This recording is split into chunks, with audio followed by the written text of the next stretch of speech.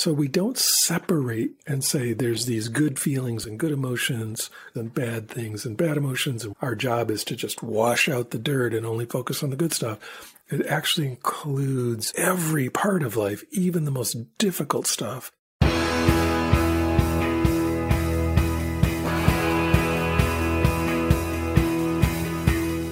Welcome to The One You Feed.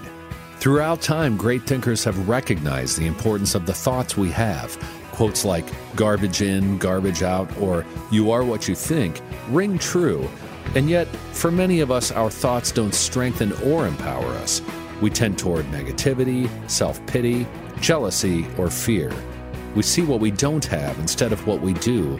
We think things that hold us back and dampen our spirit. But it's not just about thinking. Our actions matter.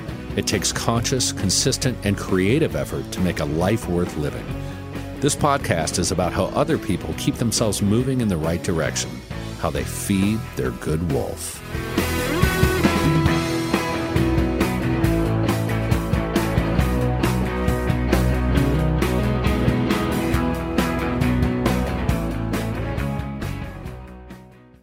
Experts claim there is nothing tougher than a diamond. But at Diamonds Direct, we beg to differ. Have you ever met a mother? Strong, radiant, timeless. This Mother's Day, give her the gift that meets her match. With diamond jewelry starting at $200. Plus Diamonds Direct's exceptional quality and unbeatable everyday price, you're sure to give her a gift that wows this generation and the next to come. Experience the thrill of jewelry shopping done right at Diamonds Direct. Diamonds Direct. Your love, our passion.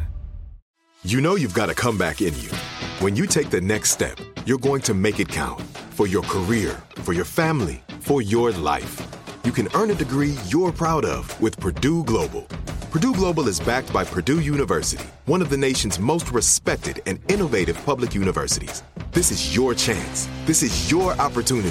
This is your comeback. Purdue Global, Purdue's online university for working adults. Start your comeback today at purdueglobal.edu. Thanks for joining us. Our guest on this episode is Michael Taft, a meditation teacher, best-selling author of books such as The Mindful Geek and Non-Dualism, as well as the host of the great podcast, Deconstructing Yourself. Hi, Michael. Welcome to the show. Thanks, Eric. I'm really glad to be here. I am happy to have you on. We're not talking about a particular book or anything. We talked about your book, The Mindful Geek, years ago. I'm just a big fan of your Deconstructing Yourself podcast, your guided meditations, just a lot of different things you do. So Thanks, I'm really Eric. excited to dive into all that. But before we do, we'll start like we always do with the parable. In the parable, there's a grandfather who's talking with his granddaughter, and he says, in life, there are two wolves inside of us that are always at battle. One is a good wolf, which represents things like kindness and bravery and love. And the other is a bad wolf, which represents things like greed and hatred and fear. And the granddaughter stops, and she thinks about it for a second, and she looks up at her grandfather, and she says, well, grandfather, which one wins? And the grandfather says, the one you feed. So I'd like to start off by asking you what that parable means to you in your life and in the work that you do. This is the second time I'm answering this question. I can't remember what I said the first time.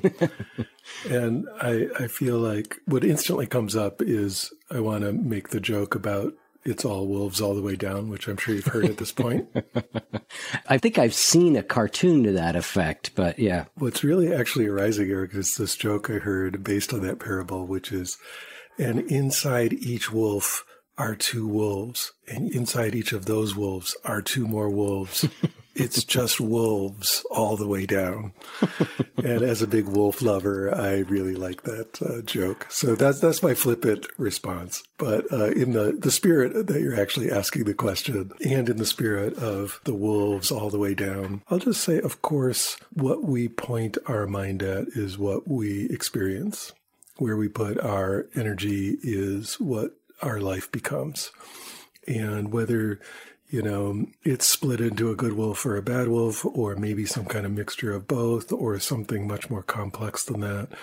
Wherever we point our attention is what our life becomes. And so you really do have to be very careful about, what seem to be your default settings and examining your default settings and really deciding whether you want that to be your default setting. And if you don't, figuring out how to change that to make the outcome of your life a little bit more along the lines that you'd like it to be.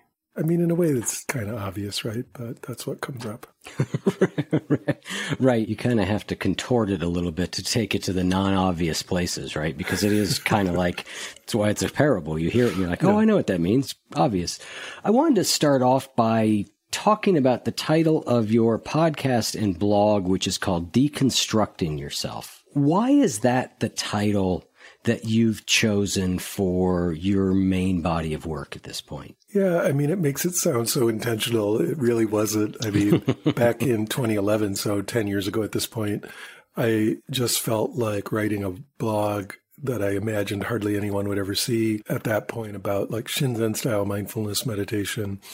And I just was very intrigued by the way that we can use that sort of mindfulness meditation to deconstruct the ego as if it were a car engine, like taking it apart bit by bit by bit in that methodology.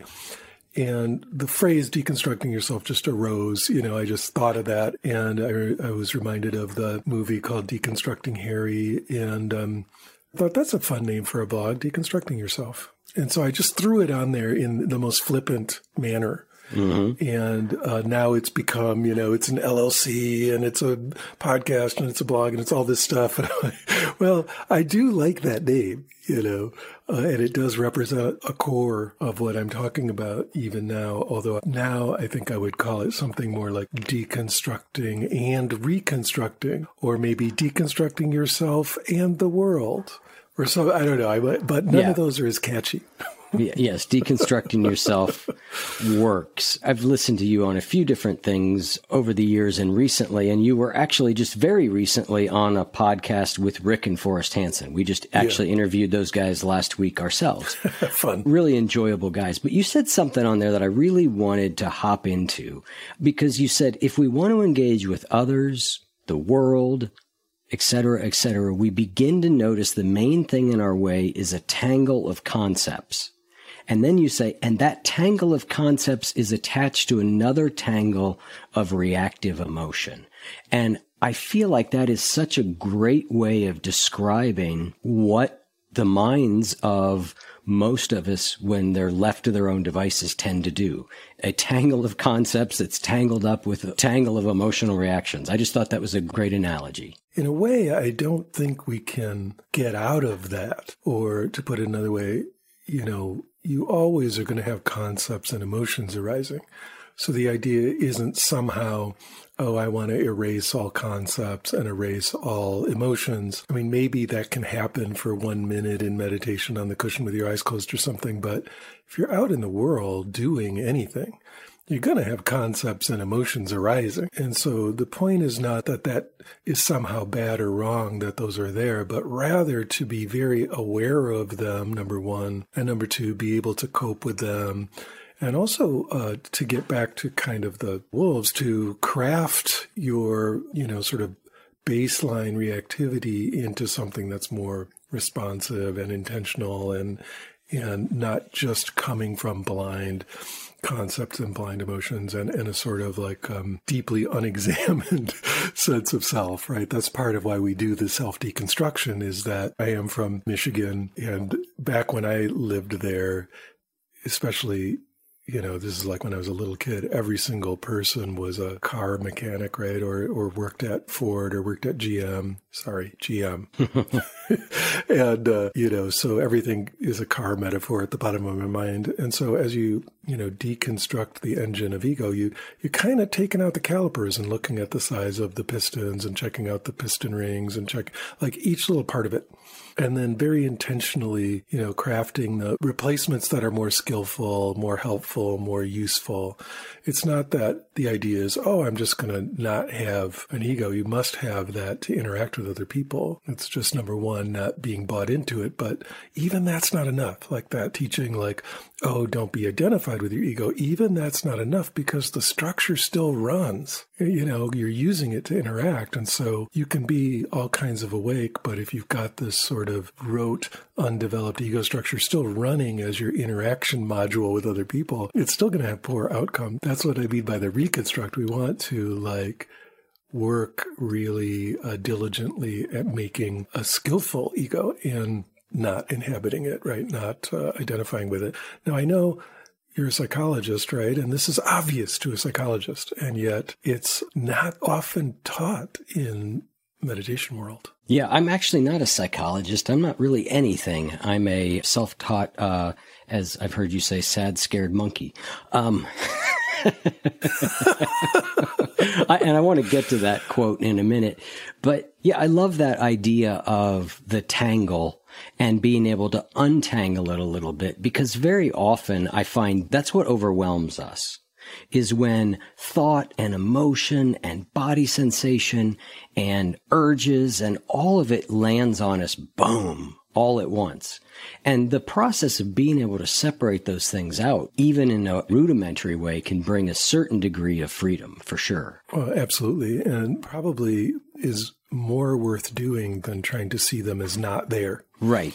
As someone who's teaching people to meditate all the time, that's what I'm doing all day long, is talking one-on-one with people who are trying to deepen their meditation practice. Often what they want is that kind of relief that comes from untangling that rather than seeing through it. Yeah, and I have been reading a book, just found it recently, but you have known about it longer because when I looked at your archives, you interviewed the author who is now passed. It's a book called Seeing That Frees by Rob Burbea. And I have not been in love with a book in a while as much as I am in love with this book. And what I love about it is he approaches this idea of emptiness from progressively the most simple ways into deeper and deeper reflections. So eventually it's seen through, but along the way, there's a lot of untangling and just pulling apart. And I really love that approach that he's taking there. And I know you liked the book, and I thought you had a great conversation with him. And I just love that, because sometimes I felt like people want to go right to seeing through. And if they can't see through, they get stuck. But I think unraveling at different levels, like I think the idea of a knot of a yarn is a simple way to think of it, because as we start to unravel it, it's still kind of tangled, but it's getting a little bit better until eventually you unravel it and you're like, well, there's no knot here at all. There's a certain beauty and elegance to the Alexander the Great story of cutting through the Gordian knot, right? You're supposed to untie the Gordian knot, and that makes you king. And Alexander the Great took his sword, this is supposedly a true story, and just cut through it and said, now I'm king. And, that would be beautiful, right? We just cut through the whole tangle. And if you can do that, that's interesting. Go ahead and do it. But it turns out that most people can't just cut through it in a single, sweep of their sword of wisdom, right? It takes a very diligent process of untangling and then kind of putting it all on the floor in front of you, and then untangling some more, and then putting it all on the floor in front of you. And I feel like the sort of mindfulness that Shinzen Young teaches, where we actually divide up the ego into various sensory components, and then we untangle each of those components individually, and then we examine how they fit together. That's really, really helpful. Like you're saying, Eric, even if you can't do it at a high level, even kind of doing it at a rudimentary level in kind of a not so skillful way, you still get benefit. You still start to get insight. And it's delivering insight all the way along instead of waiting for this one big swoop of this sword of insight, right? So I like that method too. I guess it's that debate that has raged in, the spiritual world for a long time between sudden and gradual awakening. Yeah, and if you look at most sudden awakenings, they happen suddenly after 15 or 20 years of meditation. Right. So, right. Yeah. Yep. Yeah. The idea of sudden awakening, sure. You talk to someone like Henry Schuckman. He was just sitting on the beach as a 19-year-old who never meditated and didn't believe in spirituality and had a sudden awakening. Boom. And then, spent years trying to integrate that. But so it does happen sometimes, but it's extremely rare. And for the rest of us who don't have those kind of awakenings, the progressive style of slowly deconstructing actually does work and does deliver. I want to change directions a little bit, and I don't quite know how to phrase the question of what I'm asking, so I'll probably wander around it for a second. But You know, you've done a lot of work in a secular mindfulness way, where you sort of take mindfulness and it's in a secular context. I heard a very interesting conversation you had with Ken MacLeod recently, where he was talking about Vajrayana as a way of life. Vajrayana, yes, thank you. You guys were kind of talking about how in that tradition, which is a Tibetan tradition, there's a whole way of life that's wrapped around mindfulness practice, or around all the practices. And you guys were kind of talking about that, and you used to have that for years when you were involved in a Hindu tantric group. And so I'm kind of curious where you sit today now as being part of a modern secular type of practice, how important it is to orient all parts of our lives towards spiritual practice and awakening. What might that look like for a modern person who's committed to further growth and development? It's simply seeing that the divide we always make between spiritual practice and life is not a real divide. And the more that we compartmentalize like that, the less effective the whole project is. You know, the most compartmentalized is if we think, oh, my work on the cushion when I'm meditating is just utterly separate from everything else I do all day. And I just want to get good at meditating. You know, there's nothing wrong with that. That's doable.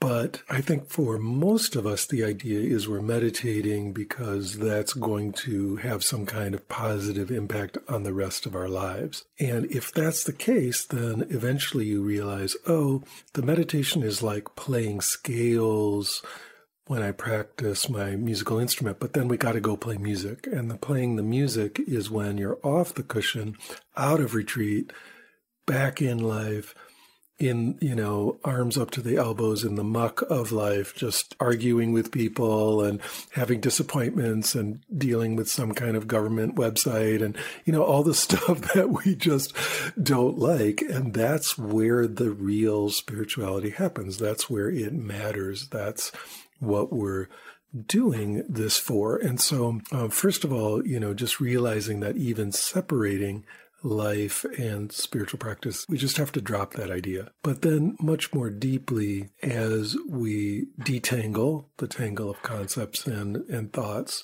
that we're seeing everything through, and that gets clearer and clearer, something actually quite a bit deeper starts to shine through, which is that every one of those moments of arguing with people and dealing with government websites and, you know, just all the stuff that we think of as the cruft and resistance and problems of life, itself is actually sacred. Itself is actually, you know, has a shining brilliance of awakening and clarity and liberation shining through it at every moment. And not in some kind of theoretical pie in the sky way, but rather as a stark and vivid reality to be experienced moment by moment. And so that's what I think that looks like. And in these traditions that Ken and I were talking about, such as Vajrayana or Hindu Tantra, these non-dual traditions, they've kind of formalized that in a sense where, you know, there's actual practices you're doing every minute. I mean, there's practices for eating, you know, which might be something akin to just praying before you eat, something that we would recognize from Midwestern American culture. But then other weird stuff like praying when you go to the bathroom and, you know, praying when you're beginning a trip. And it's not praying always. Sometimes it's doing some kind of big, complex ritual. It's much more built in methods of attempting to contact that sacredness of every moment, even the very mundane moments. For us in the modern West, it's probably not going to look like that because unless we create each one of those for ourselves, you know, we don't have ready-made rituals for all those things. But on the other hand, that doesn't impede the direct seeing of that, digging into or bathing in or saturation with this sacredness that's available in every moment. Yeah, I think one of the questions I've become increasingly really focused on and really working on in my mind and in the programs that we offer is how do we take that insight and awakening that we're having while we meditate, and how do we infuse it through more of the moments of our lives? And I agree with what you're saying about in certain cultures or traditions, it's sort of done for you. The danger is you just start going through the motions, but there is a plan and a well thought out structure to life that makes it more likely that's going to happen. I feel like that's missing to a large degree in so many people's practice in our current world. And so I'm kind of curious, long way around, of asking, what ways do you work with people to bring this to more of the moments of life? Yeah, I work in a very bespoke manner. So I start with each person looking at what is already in place for them. Everyone has had some kind of sense of the sacred or experience of the numinous, no matter how small, because that's a spot in the human brain, right? That's a thing everyone can experience. It's not the case that you have to believe in a religion or you have to be raised in a religious context for that sort of like awe and wonder and sense of the numinous to be aroused. So, for example, many people notice that happening if they go out in nature. They have a kind of a nature mysticism opening, or perhaps at the birth of a child or something. There's just sort of built-in moments that for each person radiate this sense of the sacred. And so we start there and, point to that feeling and see what about their regular daily life brings the whiff of that up, or the scent of that up, or the remembrance of that up. And we start building from there. Now, of course, we're also doing hardcore meditation and a lot of emptiness practice and untangling. So, of course, all that is also happening. Mm-hmm.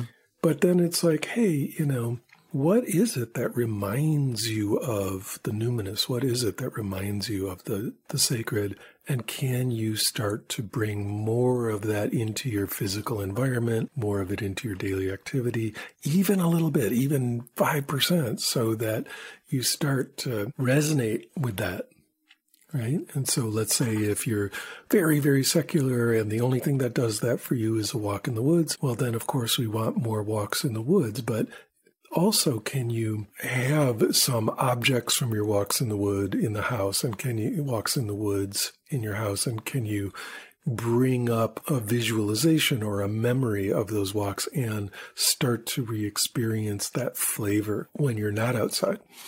And so little by little, we work our way into feeling that more and more often. Now, this is like for each person, we're kind of building their own culture, right? It's really hard in a way. But in another way, since it's so personally crafted, it does tend to land. Mm-hmm. And so that's one of the ways we can work. And another completely different way is if there's any of these traditional methods coming from other cultures that resonate for them, or traditional methods coming from our culture.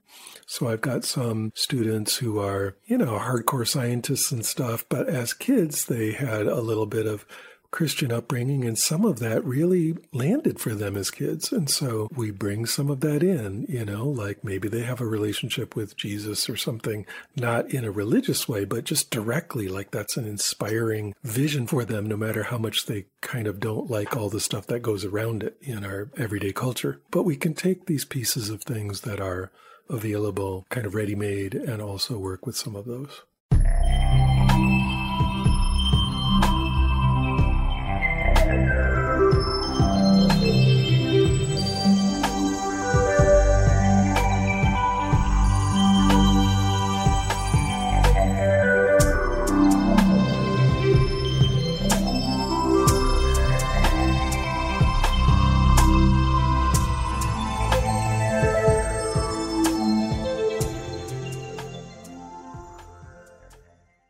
This show is sponsored by BetterHelp.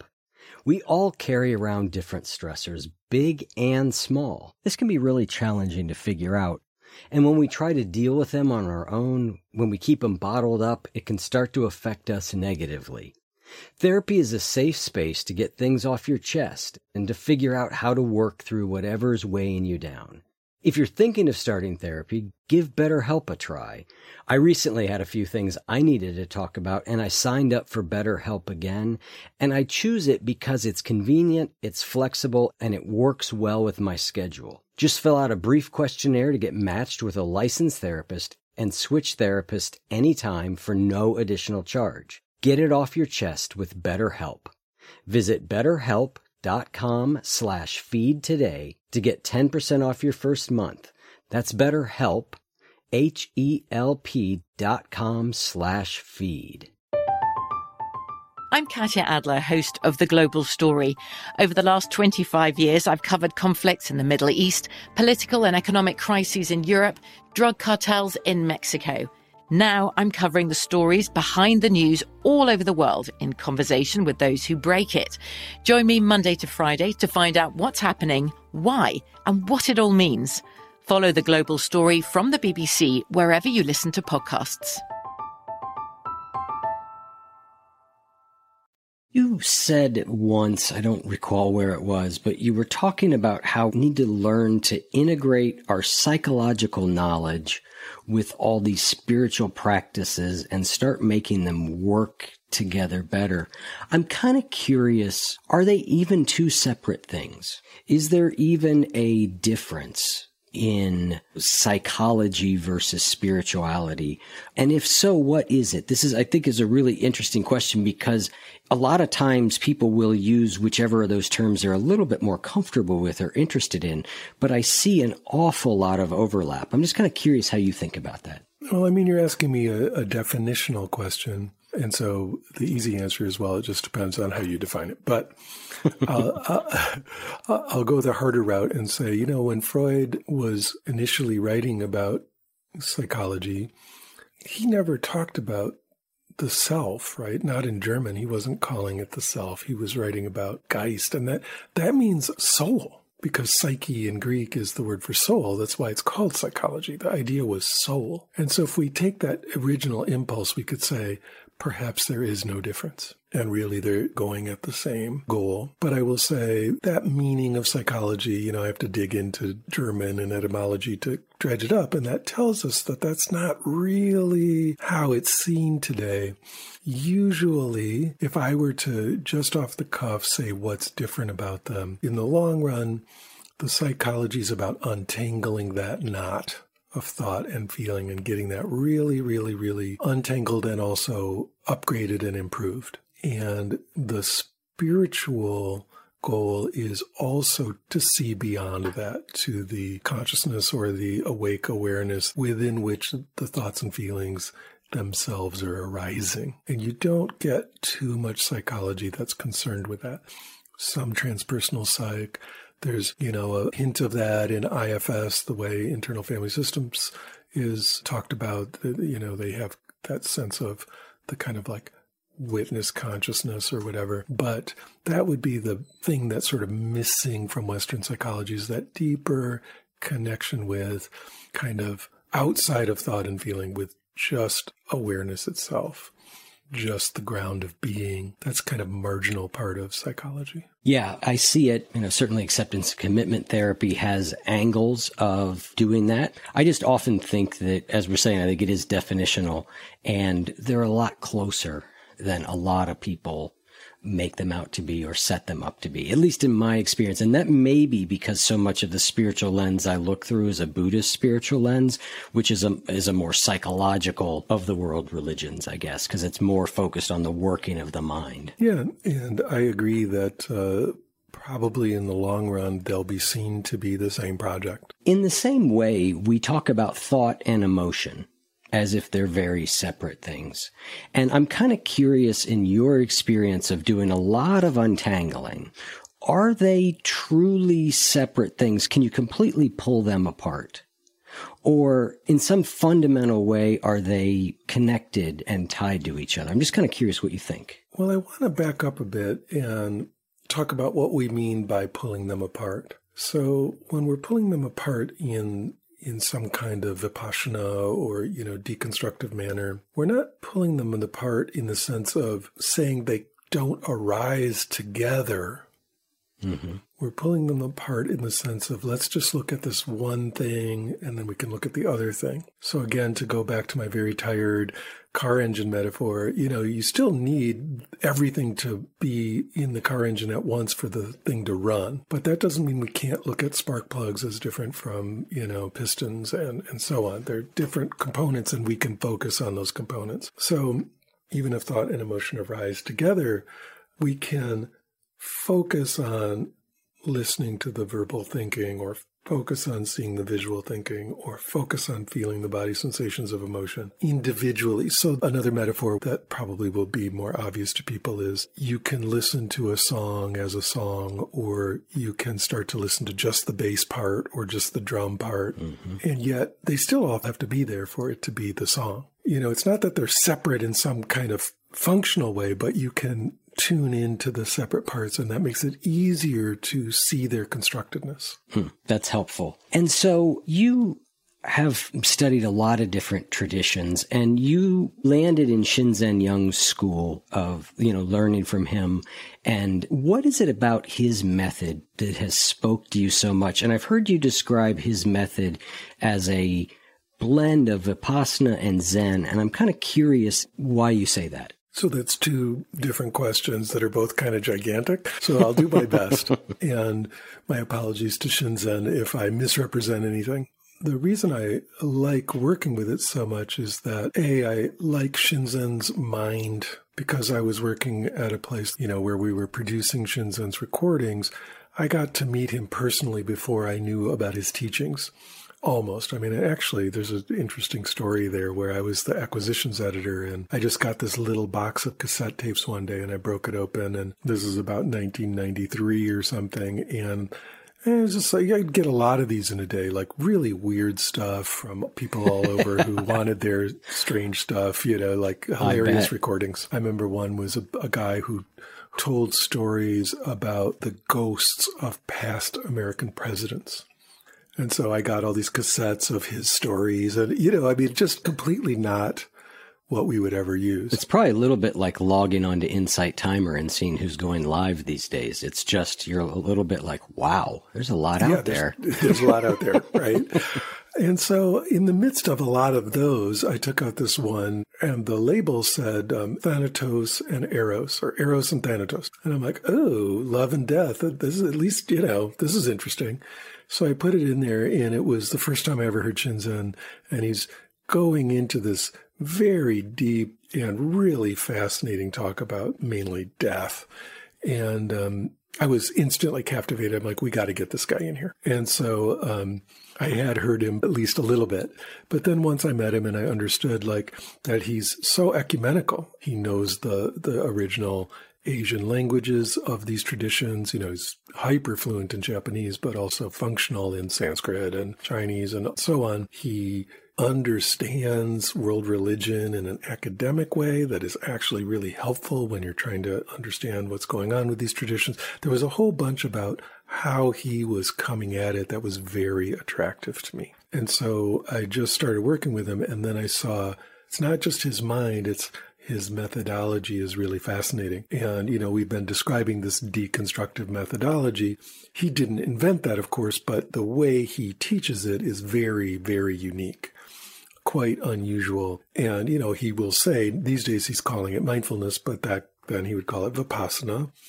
But, his personal practice, what he was doing for the past, even at that point, 30 years or whatever, was Zen. And his teacher, Sasaki Roshi, was teaching him Zen. And so a huge amount of what he would talk about in a Dharma talk, or how he would present the material, even though we were doing these very non-Zen techniques, the view that we're taking of liberation and how we're working and all that was coming directly from a Zen teacher out of the tradition of Zen. So it brought a really different vibe to the Vipassana that I really appreciate, and a real understanding of, coming from the non-dual perspective, which is not there in Vipassana, which led me in a long circuitous route from, Hindu Tantra into Vipassana and then all the way back into Vajrayana, which is like very related to Hindu Tantra. So it's the Buddhist version or Buddhist angle on that. And so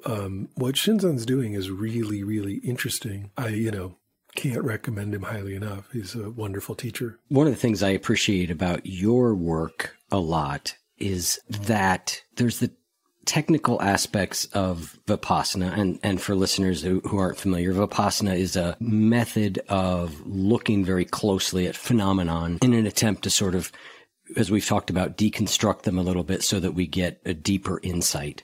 But you also have very much the non-dual aspect of it. That's what I like about Rob Burbia's book too, is that it's very systematic. But the main goal of seeing through the whole enchilada is never lost. It's always sort of front and center there is deep emptiness here. That's what we're aiming at. This is the method. And I don't know that it's not in other insight traditions, but it doesn't seem to be as emphasized as much as I see it like in your work or in what I was reading in the Rob Burbia book. Yeah, it's not emphasized very often, that's for sure. And the whole view is of, let's say Vipassana comes from early Buddhism, like we would call it Theravada or Hinayana or whatever.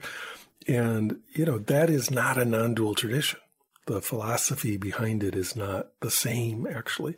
Buddhism went through very big changes. And so later Buddhism has some real differences to the early way of working. Now, of course, those changes happened like 1,500 years ago, so a lot of them fed back into early Buddhist practice, but there's still, the way you conceptualize what you're doing is actually pretty different.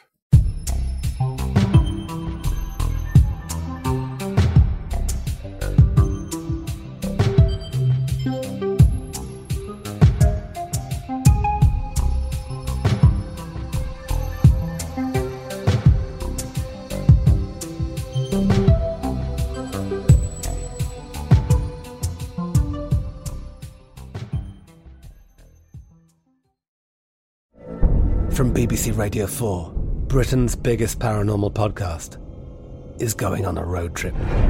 I thought in that moment, oh my God, we've summoned something from this board. This is Uncanny USA. He says, somebody's in the house, and I screamed. Listen to Uncanny USA wherever you get your BBC podcasts, if you dare.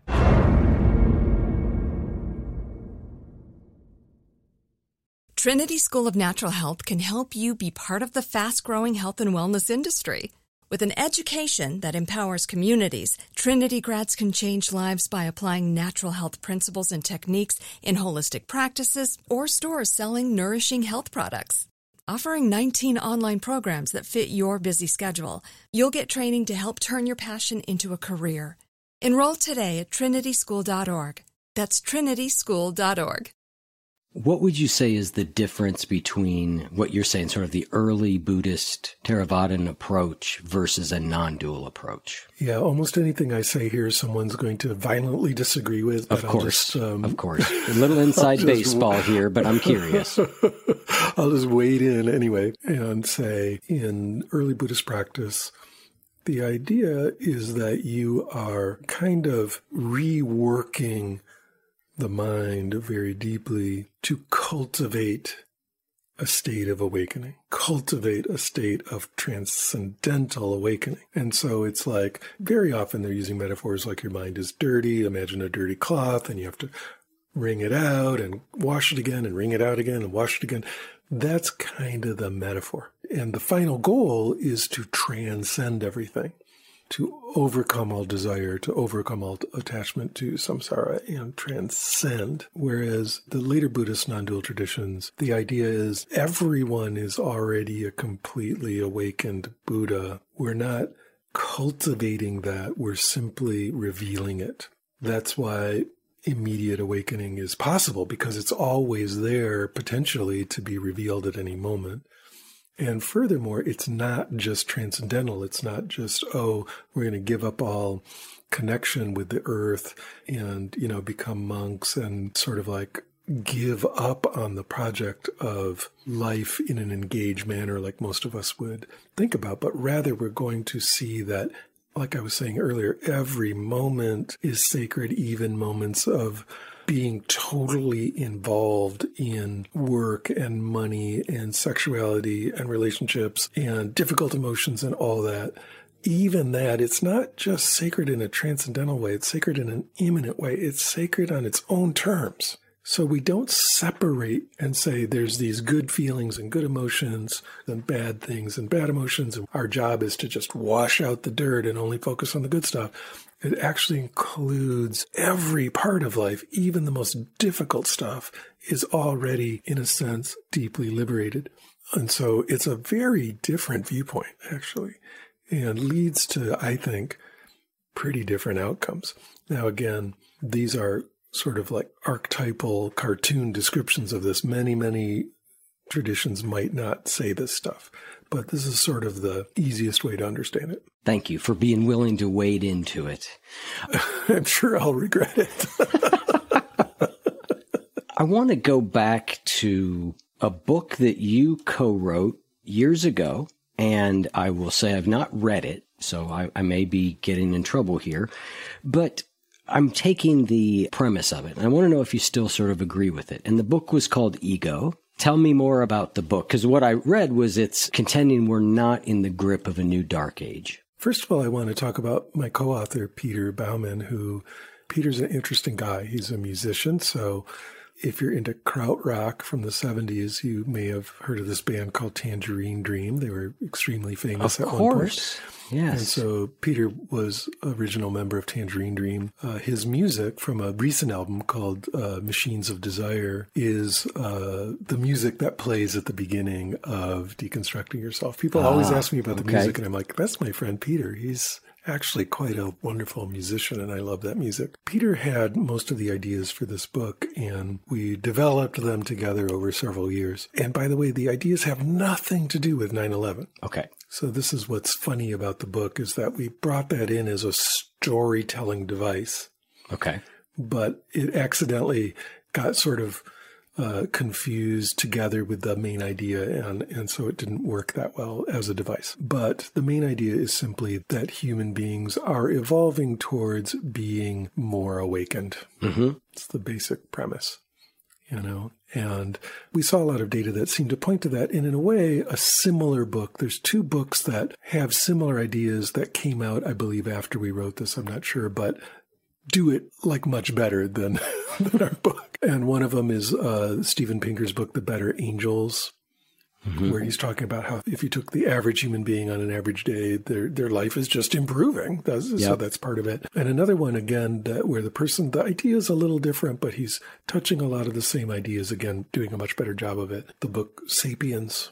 If you get into that, he's kind of looking at some of the same stuff in a similar way. So I would just say that's where we were coming from, is this idea that, hey, it's not teleological. We're not saying that some magical being is guiding the progression of humans, but just saying if you connect the dots, it is moving in a direction. And again, that direction is not divinely guided, but it just happens to be what's unfolding right now. And we found that interesting.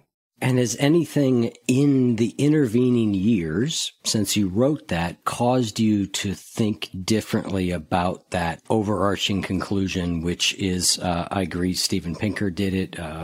This book, Sapiens, there's a great book called Factfulness that argues something similar. Humankind by Rutger Berman, again, similar. I'm kind of curious, though, do you still hold that view?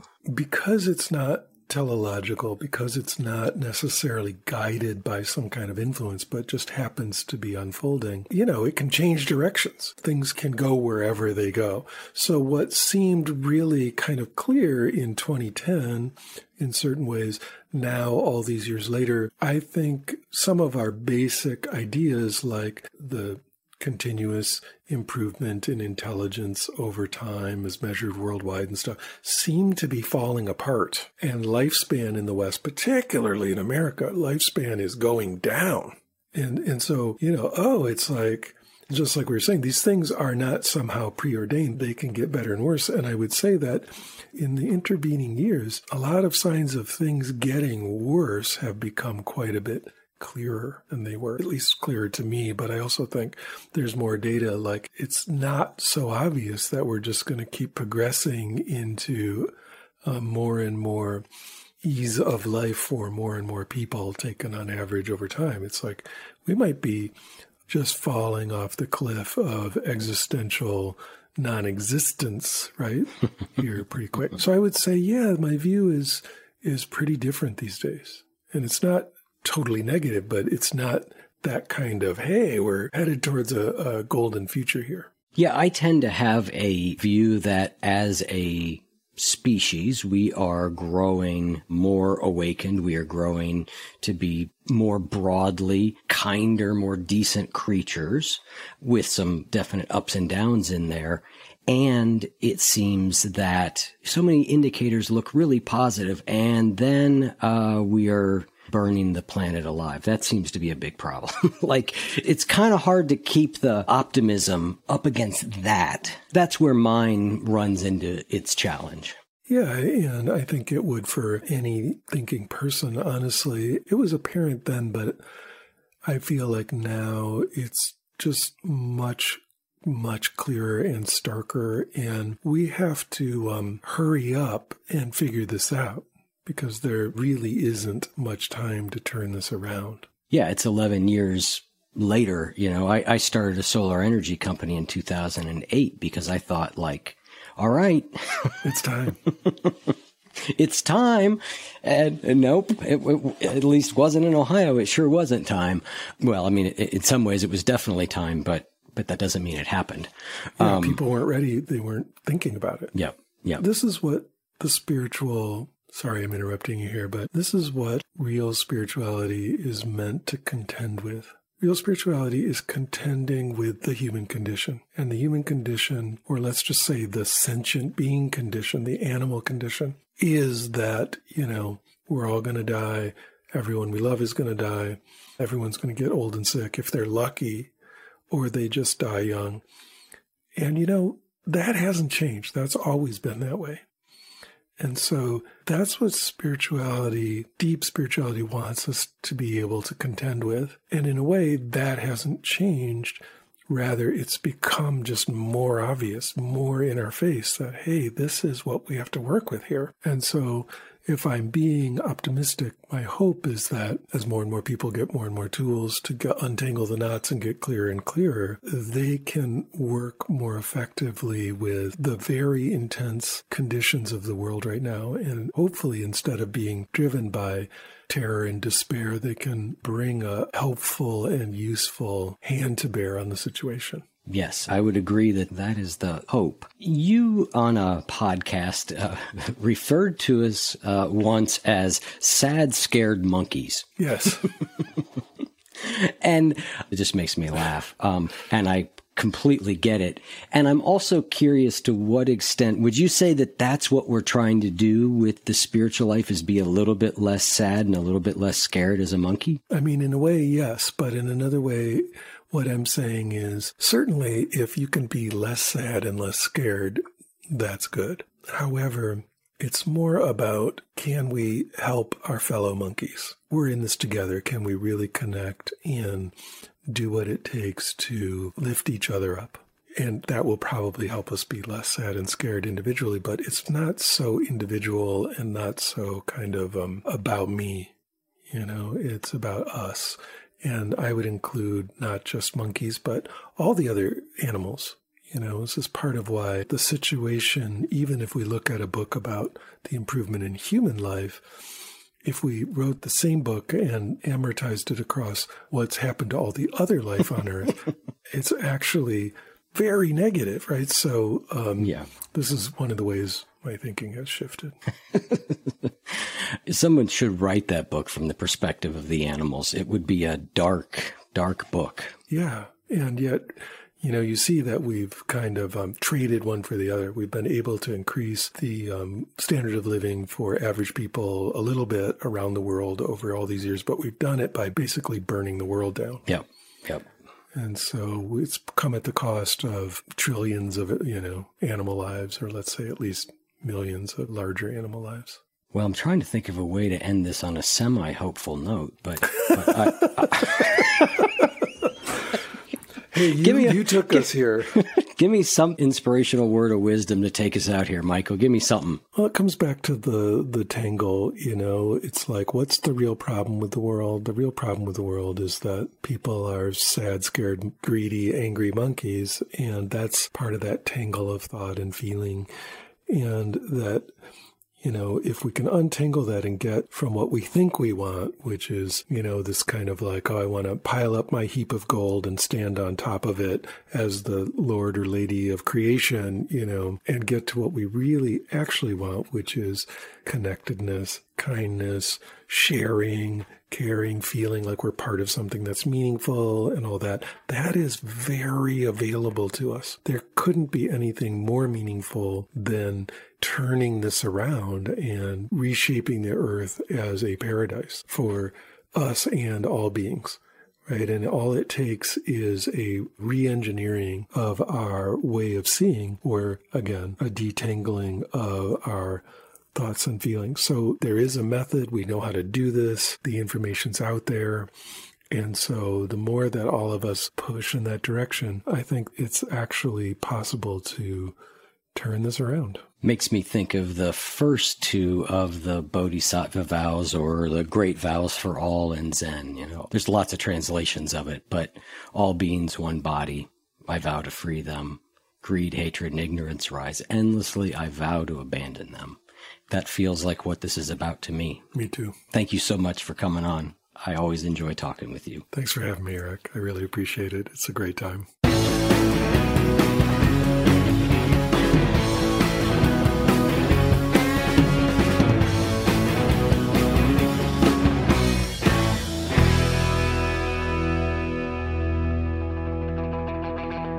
If what you just heard was helpful to you, please consider making a monthly donation to support the One You Feed podcast. When you join our membership community with this monthly pledge, you get lots of exclusive members-only benefits.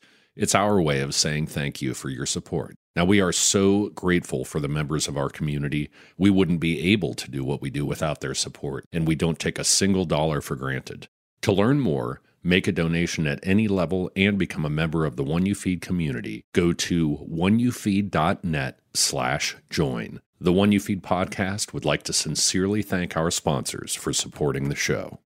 This show is sponsored by BetterHelp. It's a simple truth. No matter who you are, mental health challenges can affect you, and how you manage them can make all the difference. That's why everyone should have access to mental health support that meets them where they are and helps them get through. BetterHelp provides online therapy on your schedule. It's flexible, simple to use, and more affordable than in-person therapy.